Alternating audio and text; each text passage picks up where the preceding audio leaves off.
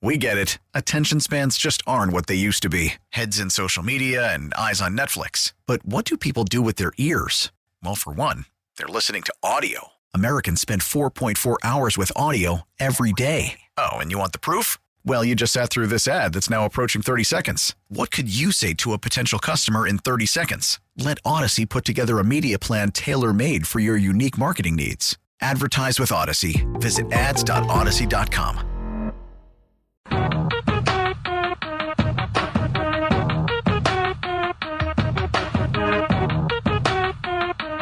Now, back to Steiny and Guru on 95.7 The Game.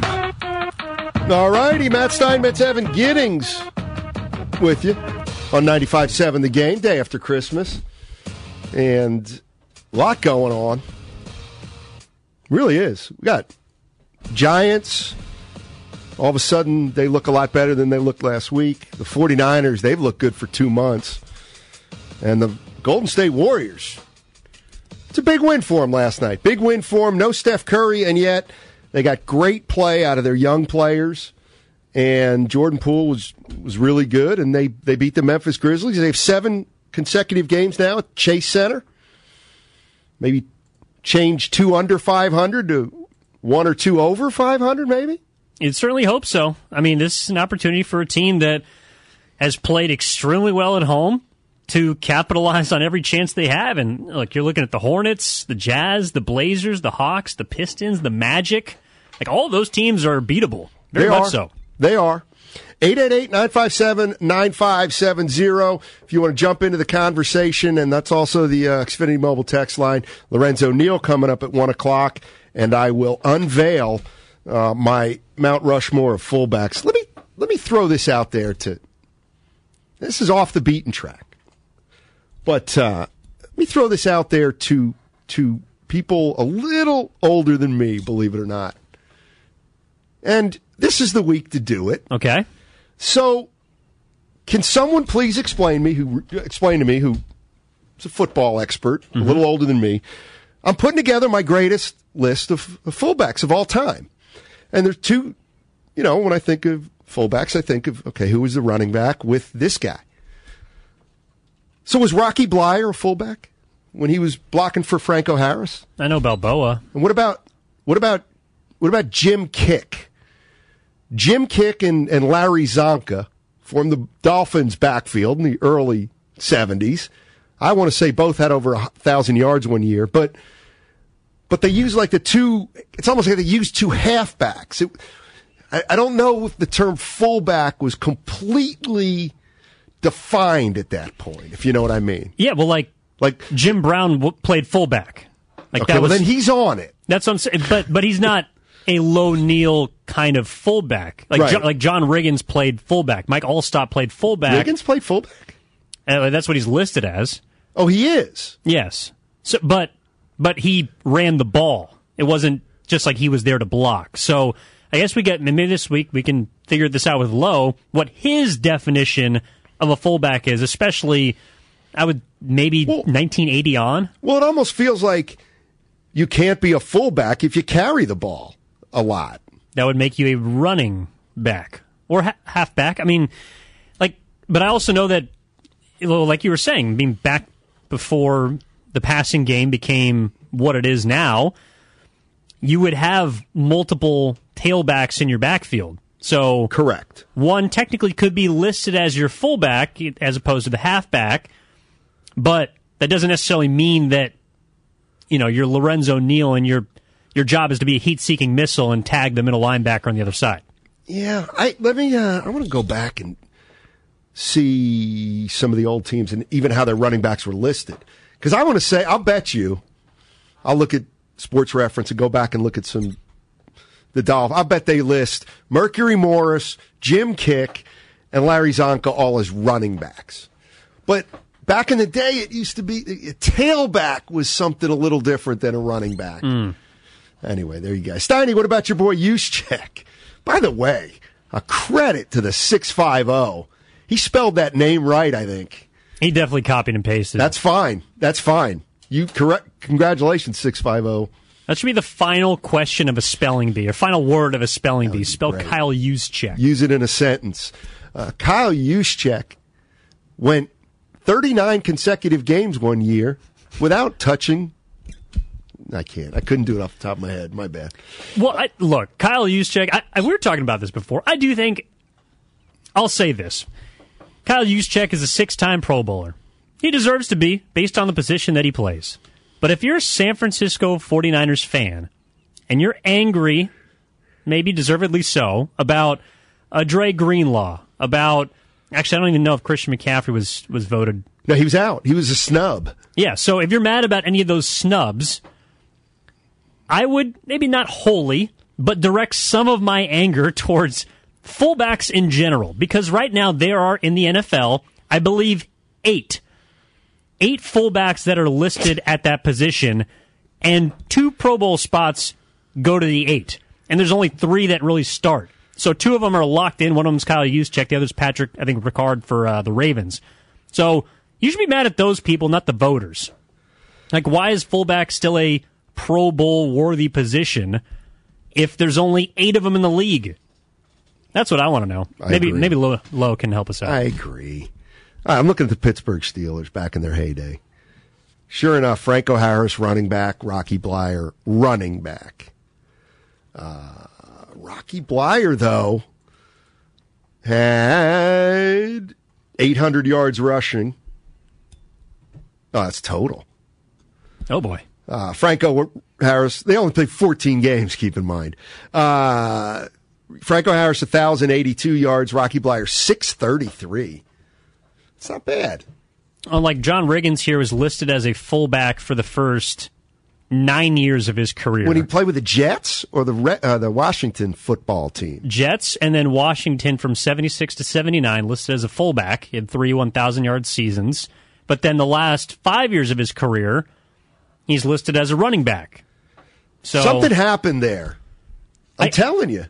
I want to know if it was prior to, I guess it looks like 1980s, the cutoff, if the running back position was really did they consider halfbacks, running backs, and I think I got it. Okay. I think I got it.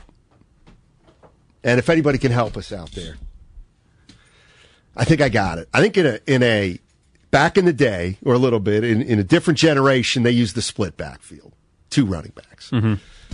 Side by side, essentially. I mean, separated by 4 yards, but side by side. Yeah. And at some point, I think that was the way you did. Most teams did it conventionally, and then they must have switched to the up back, the fullback, and the running back, and then in an I formation instead of a split backfield. And I'll bet you when that happened, there was some kind of natural delineation where the one guy kind of got defined as the blocking back. The other guy was going to get more carries. The other guy was probably more athletic and more explosive. See, you think people find that not fascinating? I think people probably wonder. Look, there's probably a section of our listeners that think it's fascinating, but probably in the minority. Well, that doesn't matter because we're the only ones that are actually doing this. Yeah, exactly. So, can you guys discuss how amazingly great Jokic is? Really? He was pretty amazing last night. He is unbelievable. I know probably no one else was up, but that might have been the best game of the Christmas slate. All right. I'm sure it was, actually, because the first. All right. Here's another little, not a pet peeve, but I heard it last night. And I think I heard it from Mark Jackson and Van Gundy, and those guys know what they're talking about. With all due respect. Not bad. But they're donning Jokic, one of the greatest, he's already been donned the greatest passing center of all time. Yep. Well, I got a problem with that. Why? Because you can't say that definitively, first of all. Passing is a subjective thing. It's not objective other than how many stats a guy has. The problem is I can't have this argument without sounding like I don't think Jokic is incredible, and I do think he's incredible, and I do think he's a great passer, and he might be the greatest passer of all time for a big man. But he might not be better than Bill Walton as a passer. He might not have been as good as a passer as Arvydas Sabonis in his prime. Mm-hmm. That's all I'm saying. Well, I doesn't mean Jokic isn't great. And but why can't people say, he's one of the greatest passing big men ever? I mean, why do you have to say he's the greatest? Well, why do you do that? You don't know that. I think a lot of people, especially my generation, base their opinions off of statistics. And there is a chasm between Jokic's assist numbers and enter next center. Like I didn't have a chance to watch Bill Walton live. I've read about how amazing of a passer he was.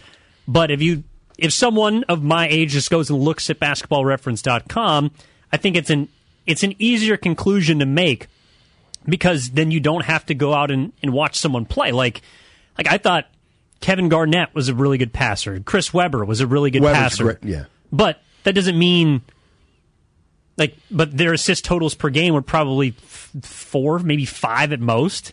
And Jokic last night had 15. So right. I think that's where people come from. And who knows, if Bill Walton played in the same system that Jokic does nowadays, he might average 10 assists a game. Boy, he was so different as a player, though. Sabonis didn't play in the NBA in his prime. I know, but even when he first got over, he was... Sabonis was incredible. Well, he could hold the ball. a great passer. Bogut's a great passer. See, now, if you said... Now, here's just me. Who's a better passer? Kevin Garnett or Chris Webber? It's Chris Webber. To me, it's like he's a tier above Garnett, I think. Chris Webber was a great passer. But those guys were also asked maybe more than Jokic to be like a scorer first, as opposed to a point forward, point center, whatever. Like, there's no one else on the Denver Nuggets that Jokic plays with that really runs the point. Right. No doubt. So... de facto, he has to be... It's kind of like Draymond in that way. Yeah. A little bit. Draymond had 13 assists last night. He played pretty well last night, Draymond, no doubt about it. That's the other thing about this homestand, to me, it's important. And it's... Look, the games are at home. I haven't looked at... Do they have any back-to-backs? If they don't, they're going to come. The game, day off, game... Their upcoming homestand? Yeah. Yes. Their next 2 games will be a back-to-back Tuesday, Wednesday. Okay. What I'm getting at is, can Draymond Green and Clay be solid and consistent during this homestand? Are they going to play? How many games are they going to play? Do they have 2 back-to-backs or one? Just one back-to-back. Okay. And that's coming up. Charlotte and then who? Charlotte and then Utah. So based on how they've used Clay probably wouldn't play against Utah. He'd play the front end of the back-to-back. And Draymond would play... I think also some of it is dependent on when Wiggins returns, which we still don't know about. Good point. So if he's available, then maybe Draymond does play, because he doesn't have to play as many minutes. Or if JaMychal Green is out, as he was last night, Draymond probably has to play more minutes, because they don't have a backup 4. Right. So some of it's based on injuries. But I think you're right. Like, this is the time when... we talked about it before you left. It's like, this is when you need your Hall of Famers to drag you out of the sub 500 pit. Exactly. No doubt about it. I feel the same way. I feel like it's an 8-game homestand. They're already 1-0. Can you get to 5-3 and hopefully 6-2? That's what you really want now, especially because you beat Memphis. Can you get? Can Draymond, Clay, obviously Poole, Looney / Wiggins, can those 5 guys who are your best players, can they get you 6 wins of 8 games in this homestand? And it might even be more simple than that. It's, can you beat the teams you're supposed to beat? Like, please. Like, if you are a better team... Well, run it down. Give me the schedule. I'll tell you if they're going to win or not. Charlotte Hornets. That's a win. And then, on a back-to-back, the Utah Jazz. I'm going to be conservative, and when I say conservative, I mean I'm going to go against the Warriors to make it like worst case scenario. They lose that game. Worst case scenario, they blow a 4-point lead in the last 30 seconds. They go like 1-1 against against those 2. Let's just say. Again, this is my worst case scenario. Yep. Next game is against Portland, the Trailblazers. They'll beat Portland. I agree. Atlanta. They're going to beat the Atlanta Hawks. Hawks are in trouble. Detroit. They'll beat the Detroit Pistons. Orlando. They'll beat Orlando. And finally, Phoenix. I'll give them an L against Phoenix, even though now that looks like a more winnable game. So they better go 6-2. So that's 5-3, right? 6-2. Do you have them losing to Utah and Phoenix? See, they should, and you could make a case they should be better. Oh, sorry, it'd be 5-2. 5-2 from now, and we'll give them Memphis 6-2. So that would put them a game above 500. Right. When they hit the road. I probably would have thought 5-3. 5-3. Beat everybody but Utah, Memphis, and the Suns. Well, now they already beat Memphis, so go 6-2 now, and they're already 1-0. I think they should expect to do that. I think so now. Although, somebody's not playing in the back-to-back. Probably two guys, right? Clay and Draymond probably won't play both games of that back-to-back. I would imagine Draymond, I don't know if it's that game, but he'll probably miss one game over the homestand the rest of the way. I would think so. Javier's in Vacaville. What's up, Javi? How you doing, man? How you doing, Mr. Simon? Good. Hold on. Can you hear me, sir? I can hear you loud and clear. Javi. Sorry, I had to turn off the app on my phone, Sure. and I didn't get the guest host today. What was your name, sir? I'm sorry about that. Evan. Oh, yeah, Evan Giddings. How you doing, Evan? Do you need to put us on hold? What's up, man? If you need to put us on hold, we can get you back in a minute or so. We can call back. Here's name. I don't want to, announce hello and greet him as well. But anyway, my point is that, hindsight's 2020, and I hear the Wiseman talk, and I was a Wiseman supporter, still am.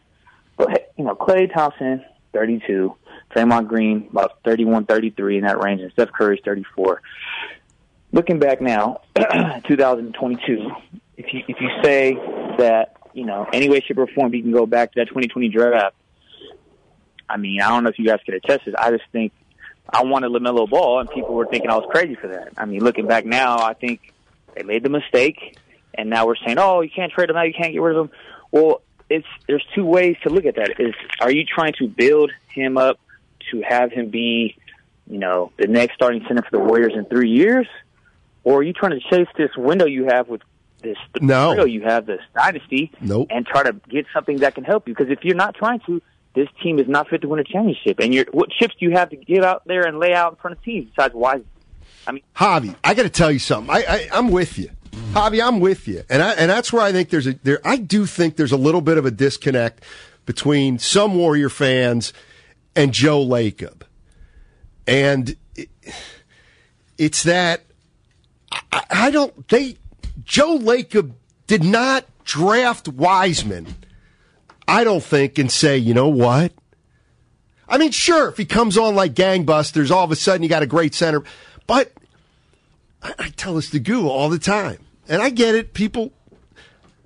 I said, Goo, if Bob Myers and Joe Lacob really thought that James Wiseman was going to be an integral player or the starting center on a championship team 2 years into his career, or maybe even 3, that's asking a lot for a 7'1" player who played no college, 3 games.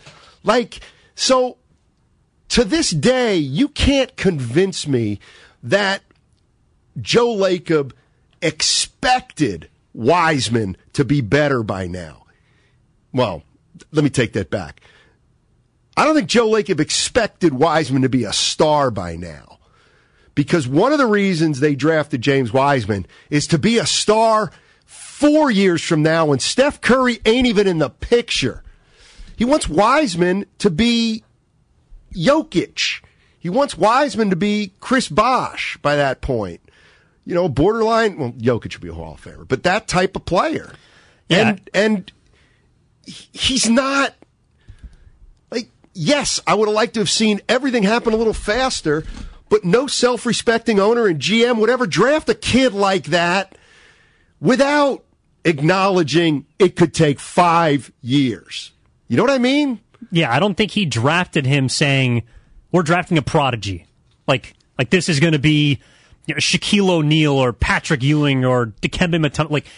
It seemed to me like in 2020, the Warriors needed a big man. The best one on the board was James Wiseman. You had the number 2 overall pick. It made the most sense. And if you're trying to build, like you're talking about the next timeline, then you do draft more project-type players, a.k.a. Kuminga, a.k.a. Well, Moody did play college. He played 1 year, so you build a young group of guys that's supposed to develop. Now, I do believe that he thought that they'd be more ready than they are now to help this iteration. Otherwise, I don't think they would have been okay with having some of those guys walk that they did. But I also think, too, and it's kind of revisionist history, like if you look at the 2020 draft, none of the bigs have really worked out, and that's kind of the way that the draft is. Like, big men are coin flips, less so. Like, Obi Toppin and Xavier Tillman and Nekwe Okongwu, like, those might be the best bigs in that draft class. Okongwu's better than those two guys. But go ahead, if I hear you. Sure, exactly. Yeah, he's better. Scotty Barnes was in that draft, right? No, he was a year after. He's a year after. Okay. No, but the thing is, too, okay, yes, if like the caller says, if you want LaMelo, that's fine. That means you don't get Jordan Poole because they played the same position, and they would be playing for the same minutes. That's how I see it. Like, if you are at that point... Wait, in the 2020 Poole was draft, already on the team. Poole was already on the team. He was the first-round pick the year before. Okay. And he had a terrible rookie year. In a bad rookie year. So, basically, you're punting on Poole if you draft LaMelo Ball. And think about that, though. I mean, think about that for a sec. So, Poole has a rookie year. He's terrible. Yeah. They draft Ball to be Poole. Poole still improves. Now they're sitting with Curry, Poole, and LaMelo Ball. That is, I mean, and who knows, like, maybe that works. I mean, that's why they tried to flip KD for, D'Angelo Russell. You're hoping that those two guards can work together, but they didn't. I mean, you have that draft up in front of you? I do. Who was for? Who was for? Patrick Williams, Chicago. See, then you run down some names. Isaac Okoro, Okongwu. I like him a little. Killian Hayes. No, I don't like him. Denny Avdija. Jalen Smith, who I do like. Yeah, he's all right. Exactly, he's all right. But none of those guys have, if you're looking at a ceiling, the ceiling of a James Wiseman. And if you're the Warriors at the time, you need a big... None of the other guys are going to move the needle that much outside of probably Anthony Edwards, who you're not going to get. So, to me, it's just... Like, they just looked at their puzzle and, like, this piece kind of fits. We'll go with this one, and hopefully it works. Well, and I was going to jump in, but the 415 on the Xfinity Mobile text line has the same thought as I did, is that you could ask this question. The Warriors, did they draft for position? I mean, that's one of the things you always hear, this throwaway line by GMs. Don't draft by position. We're a best available player. Best available player. Well, what if the best available player was Ball, but their position of need was center, and so that's why they took Wiseman. And it's not like Wiseman at the time was seen as a lesser player than LaMelo Ball. And LaMelo Ball was playing in Lithuania and Australia. Like, I think they were seen as pretty even. There were other people that preferred LaMelo Ball, but he had a broken jump shot. James Wiseman didn't play in college. That's the knock on him. So, I don't know. There were issues with both players. All right, 888-957-9570 is the number. Matt Steinmetz along with Evan Giddings. If you want to jump into the conversation, you are always welcome. 888-957-9570. That's also the Xfinity Mobile text line. We got Lorenzo Neal at 1 o'clock, so we'll switch to football then. Warriors, that's their biggest win of the year last night. And maybe the biggest win of their young players' careers. That's right. That's right. They got great performances from their young players, and they helped in a victory. We'll talk about it on the other side on 95.7 The Game. Selling a little or a lot? Shopify helps you do your thing, however you cha-ching. Shopify is the global commerce platform that helps you sell at every stage of your business. From the launch your online shop stage, to the first real-life store stage, all the way to the did we just hit 1 million orders stage. Shopify's here to help you grow. Whether you're selling scented soap or offering outdoor outfits, Shopify helps you sell everywhere. From their all-in-one e-commerce platform to their in-person POS system, wherever and whatever you're selling, Shopify's got got you covered. Shopify helps you turn browsers into buyers with the internet's best converting checkout. 15% better on average compared to other leading commerce platforms. And sell more with less effort thanks to Shopify Magic, your AI-powered all-star. Shopify powers 10% of all e-commerce in the U.S. And Shopify is the global force behind Allbirds, Rothy's, and Brooklinen, and millions of other entrepreneurs of every size across 175 countries. Plus, Shopify's award-winning 24/7 help is there to support your success every step of the way. Because businesses that grow with Shopify. Sign up for a $1 per month trial period at shopify.com/Odyssey Podcast, all lowercase. Go to shopify.com/Odyssey Podcast now to grow your business, no matter what stage you're in. Shopify.com/Odyssey Podcast. We get it. Attention spans just aren't what they used to be. Heads in social media and eyes on Netflix. But what do people do with their ears? Well, for one, they're listening to audio. Americans spend 4.4 hours with audio every day. Oh, and you want the proof? Well, you just sat through this ad that's now approaching 30 seconds. What could you say to a potential customer in 30 seconds? Let Odyssey put together a media plan tailor-made for your unique marketing needs. Advertise with Odyssey. Visit ads.odyssey.com.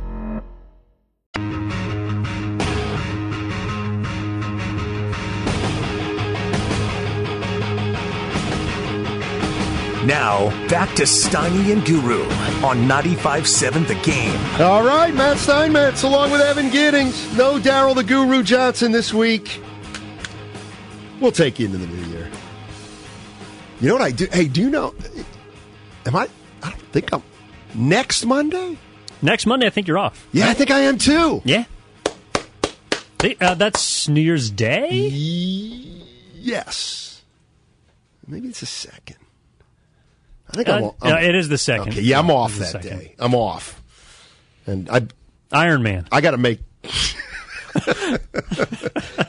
that clear to somebody. Yeah. Lorenzo Neal coming up in a half hour. I'm going to unveil my all-time fullback Mount Rushmore list at that time. I need to know his criteria for a fullback. I do too. I've seen about 6 different definitions over the course of this show. I know. Let's go to Brian. Oh, it's Brian in Palo Alto. BPA. Oh, man.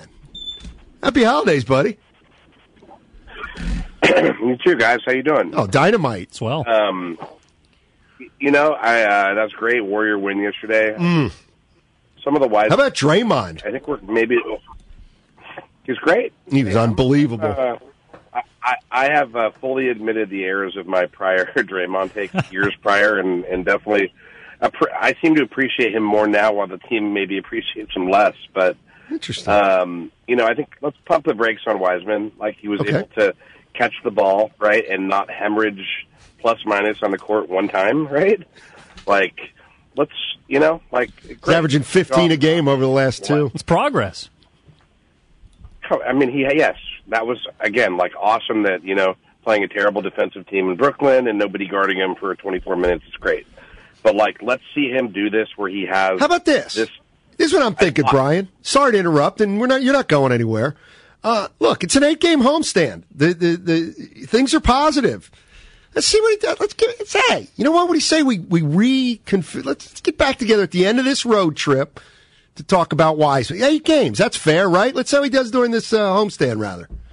Sure, but so let's let that happen. Let's not, start doing this is where Wiseman was supposed to be in year 3, which is not true, right? Obviously, they expected him to be much further along than he is. All-star. Let's just, not evaluate. Okay, I'm good with that. Let's not evaluate good or bad either way. But, okay, fair enough, Brian. But here's the way I do it. And I really do. There is such a difference between young guys playing and young guys playing to win a game. And bear with me here. I mean, to me, Wiseman's again, Linda, what's her name? Linda, The Exorcist. Linda Blair in The Exorcist with the head spinning around. He has no idea where he's supposed to be at. He's just out there playing. He's just out there surviving. That's all he's doing. Wiseman. You think Wiseman earlier this year is thinking, okay, when I go out there, what can I do to give my team the best chance to win, to help them? He's not thinking that. He's thinking, how the hell do I get from point A to point B to point C without the coach yanking me out of a game without me making a mistake. Like, that's natural for a young player, especially with no competitive experience virtually. And I just think last night, you started to see at least a glimpse of a guy who, all right, he finally did some things that we've been asking him to do in a limited amount of time. And there it is. Like, I have to give, these guys have been so bad this year, for the most part. You have to finally acknowledge Moody, Wiseman, and Kuminga last night were positive contributors in a win against a good team. Like, that is the biggest thing to me, because they were killing you. They've been killing you. They've been killing you this year. But now they have something tangible. They were positive in a win, not a blowout. And I mean, they were positives in a win. All right. Now let's take a look at the next 7 games, see how they can be. And the other part about Wiseman, too, is he was treated differently than the other two guys. Like, he was a day one starter when he got to the NBA. And Steve Kerr has come out and said that was unfair of the Warriors to expect big things from him immediately. So it's not just the fact that he has, grown and gotten better, but like, he has had to take more steps back than any of the other young guys on the team just because of what he was given immediately entering the association. So with James Wiseman, yes, he played 8 minutes, and maybe it's much to do about a little, not nothing, but a little bit, not quite something. But that is what James Wiseman's role needs to be for this team. Maybe not the team in 5 years. Right. But the role for this team needs to be, hey, as a backup center, like, we need a guy that can just bring a presence to the court that no one else can. Like, he has physical tools that no one else does. And for him, Kuminga, and Moody to all be working finally, like, in sync. I mean, there were articles written over the past few months about how Kuminga and Wiseman couldn't play on the floor together, and it didn't look like they could play on the floor together. Now at least it looks like it does, and that is valuable for a Warriors team that, as we've discussed, has leaned on a lot of two-way guys to be their kind of young contributors, and there's going to be a point this year in which those two-way guys, because of the limitations of the two-way contract, cannot play anymore. So you need to get them up to speed to the point where maybe they can play 10 to 20 minutes at the end of a regular season game, and maybe even if, God forbid, Draymond Green misses time, God forbid Kevon Looney gets hurt, who seems like you can pencil him in for 100 games a year, then Wiseman's role does become significant, and he needs to at least be able to give you some sort of confidence that he can handle that. Right. And up until last night, or maybe the last 2 games, depending on how you look at it, up until then, I couldn't say that. And he'll stink. He'll stink again this year. He will. But the question is, I mean, to me, how many times was this might be the first time Wiseman's been a positive when he's out on the floor. Probably isn't, but the point is how many positives now can he cram onto the floor in the next 7 games? Look, if we're going to kill him for being a negative in a G League game, which some people did, then you also have to be able to acknowledge when he is good, even if it's for 10 minutes. I mean, because he couldn't, it sounds like a backhanded compliment, but he couldn't even do that to begin this season. Let's go to Eddie. Eddie's in San Mateo. What's up, Eddie? Hey guys, great show. I just want to kind of make a couple points about Wiseman. I think everyone is kind of taking light in terms of what his performance in G League, and he scored 30 points in the Nets game.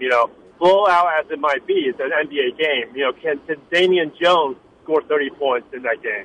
That's my point there. Yeah. If you go back to the 8 minutes, looking at Wiseman, I agree with your points in terms of you should focus on defense and just being physical, like you did in 8 minutes. But if you look at those 8 minutes, I went back and looked at it. I mean, there's 5 times I think he had deep position, and throw the ball in there as a dunk. And also, in a G League game, the game he had, I think also 30 points. I mean, he has a legitimate, back to the basket jump hook that I don't think anyone could stop. So I think there's times in the NBA game, in the NBA season, that can be valuable, when, especially in a team of 3-point shooters. So I wouldn't discount his offense so quickly. Well, I mean, listen, that's fair. That's fair. I don't think as highly. I don't think his offensive game is like he's the old phrase, jack of all trades, master of none. Yep. Well, he's not even kind of a jack of all trades. The jack of some trades? Yes.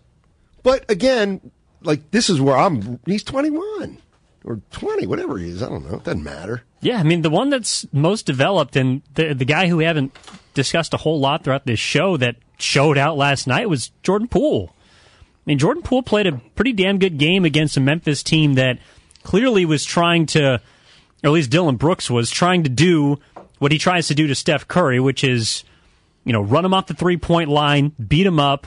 And I thought Poole responded about as well as, look, I mean, he didn't shoot the lights out. It was 3 of 10 from 3-point range. But he was in a game in which, again, you're on a national stage and you don't want to get embarrassed by a team that's been talking all this crap over the last few months despite getting bounced by you in the playoffs last year. Like, I thought Jordan Poole didn't shy away from the moment. And especially for a guy who didn't have a great road trip, to come back home and play as well as he did on Christmas Day, I thought was pretty impressive. Jordan Poole's averaging more points this year than last year. He's averaging 19.5 this year. Like, let me ask you this. Hey, how was Jordan Poole? How did he do in the playoffs last year? He started out great and then regressed. I would say over each round. I thought he was terrific in the playoffs. I do. Because to expect anything more than that, than what he gave you in the playoffs, like that, superstars do that. Like, he's too young. He won them playoff games. Let me look at some of these numbers. 30. Okay, this is a guy who's a 27th pick. Let me just throw you some. Okay, first round. Against Denver, he was all time. 30, 29, 27. Monster series. Okay. Let's go to Memphis.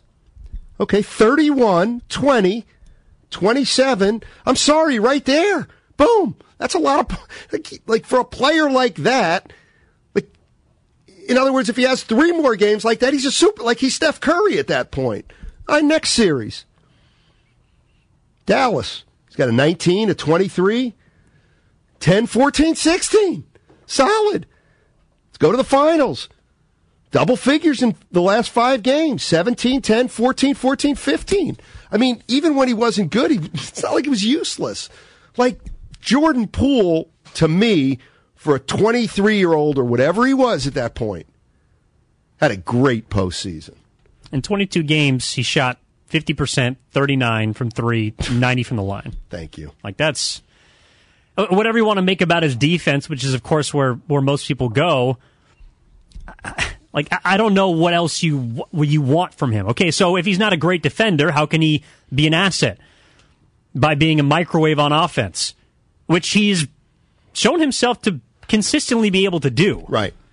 And especially now that Steph is out, I think they said on the broadcast last night, he averages 28 points a game when Steph doesn't play. Right. And when you need scoring, when your best scorer is not on the court, I'm willing to overlook the fact that maybe he's a turnstile sometimes. Exactly. I mean, when he's not shooting it well. He's shooting better than Klay Thompson. Jordan Poole is. And he's getting more attention than Klay Thompson. And he gets to the line more than Klay. That's obvious. Now, he's turning the ball over more, which I get. And then, yeah, you can criticize him for that. But maybe that's because he's quiet, slowly but surely being asked to do more. 888-957-9570. Matt Steinmetz and Evan Giddings. We're going to be here till 2 o'clock. So the phone lines are open. They're open right now. But at 1 o'clock, we got Lorenzo Neal, and we're going deep into the fullback position. I'm just going to run it, I think I'm just going to run down some players Darryl Johnston. Now, he was a fullback. Yep. Lorenzo Neal. He was a fullback. Now, see, they say Larry Zonka was a fullback. Just Google does. See, I don't see that. I don't see Larry Zonka as a fullback. Something that the Xfinity Mobile text line brought up was John Riggins, a flanker. Oh, that yeah. might be a position. So FB could not necessarily just be fullback, could be flanker back. Flanker was FL. Okay. That was the, That flanker would have been like Lance Allworth? See, I consider him a wide receiver, but maybe I'm wrong. I could be wrong on that. Like Billy White Shoes Johnson. Like a flanker was like to me, and I could be wrong, like the third receiver. Like a deep threat? Or he was like a slot guy. Gotcha. But he could also be a little bit in the backfield, and you could use him as a runner. The only other fullback modern day that I could think of would be like LaRon McClain. Played for the Ravens for a while. He was always, I don't know, like the Kyle Juszczyk of his day. See, I remember a guy that played for the New York Giants, David Meggett. He was kind of a flanker. Yeah, he's the tailback was another term they used. Tailback, halfback. Exactly. So we got Lorenzo Neal coming up in 15 minutes. Hey, by the way, we haven't talked about this. Are the Mets going to end up signing Correa? I kind of think they are. Just because Steve Cohen has so much bleep you money that even if Correa, I feel like Steve Cohen would be willing to pay to not lose a guy and would be okay with eating whatever future losses come his way. Like he is not a penny pincher. I didn't know this, but he is worth 3 times as much as the next richest owner in baseball. Really? Like his net worth is 14, 15 billion. The next closest will be 5. You know what else is something that maybe we can get into this week? Because clearly it's different. So the ownership group of the Warriors as opposed to the Giants. Joe Lacob has people he's got to report to. You know what I mean? I mean, there's no doubt. Joe Lacob has people he's got minority owners. But you always get the sense he's got the final say. Joe Lacob. Who's got the final say for the San Francisco Giants? It might not be Charles Johnson, is what I'm saying. He may just be a guy like Joe Lacob who can't get a consensus. Yeah. Or who the consensus was, let's not do that. No, that's a good point. I think also baseball owners are far less public. Like Steve Cohen is a outlier, is a rarity. Right. We see that more in basketball, maybe more because of Mark Cuban or others. But in the NFL, Jerry Jones stands out. Bob Kraft stands out. But a lot of owners in baseball, I feel like you don't hear from unless something bad has gone down, which is probably why we're now learning more about Charles Johnson, because something has, in a lot of people's minds, gone awry when it comes to Carlos Correa. Let's go to George in Oakland. Let's talk about what a fullback is. Hey, George, what's going on? Yeah, I can't believe you guys don't know. Careful. What a fullback was for most of football history. Eternity, I'm 82. I've watched football since 1950, and I'm not a football fan particularly. But basically, for a long time, in a T formation, the quarterback lined up under center, the fullback was directly behind him, and there were halfbacks on each side of the fullback. Jimmy Brown was the greatest runner I've ever seen and the most powerful. He was fast, he was shifty, he carried linemen, along the way. They started to tackle him, and they couldn't bring him down. Now, granted, those were smaller guys than today, but he was incredible. Zonka was a fullback. I don't know when the fullback became primarily a blocking back, in the last 20 to 30 years at most, okay? So... what about Rocky Blyer? He was I don't know. He was a halfback, or he may have played some fullback, but he wasn't a particularly big guy, as I recall. Franco Harris may have been considered a fullback at that time. I'm not sure. So it sounds but he was primarily a running back. Fullbacks were running backs in those days. Right. So it sounds to me it's a little bit nebulous. At some point in history, it changed. Right. But it wasn't. And even before that, a quarterback much earlier in the century was a blocking back himself. He called the signals and blocked, as I recall. So the game has changed, but the fullback, today is a blocking back primarily, but it wasn't through much of football history. Appreciate it. Thanks, George. Kind of came out like, you guys, I can't believe you don't know. Can't believe you guys don't know this. Well, Steiny, it sounds like not even you have been watching football since 1950. But he acknowledged all the points about the nebulous degree. Let's go to Ed. Maybe didn't know what nebulous. Let's go to Ed. He wants to talk fullbacks. What's up, Ed? Yeah, what's happening?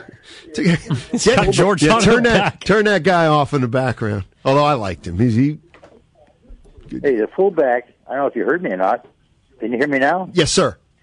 Okay, the fullback position was created when the when the split T formation was created. Okay, the fullback lined up directly behind the quarterback, who was under center. Okay, and there was two halfbacks to the left and the right. The wishbone. That's a wishbone to me, right? No, it's not. It's a split T. Don't tell me I ran this stuff, so don't tell me. I'm not telling you that. You tell me. Oh my God, I'm asking you a question. Get him, Ed. I don't get it, Ed. So wait a minute. What makes the wishbone the wishbone? And you have to look at and see where everybody is lined up, and go from there. This wishbone came after the split T. The split T came after the single wing. We lost him.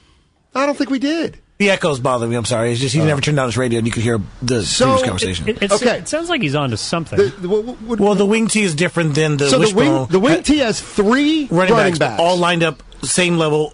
So 6 yards back. So in other words, they called the guy. This pisses me off.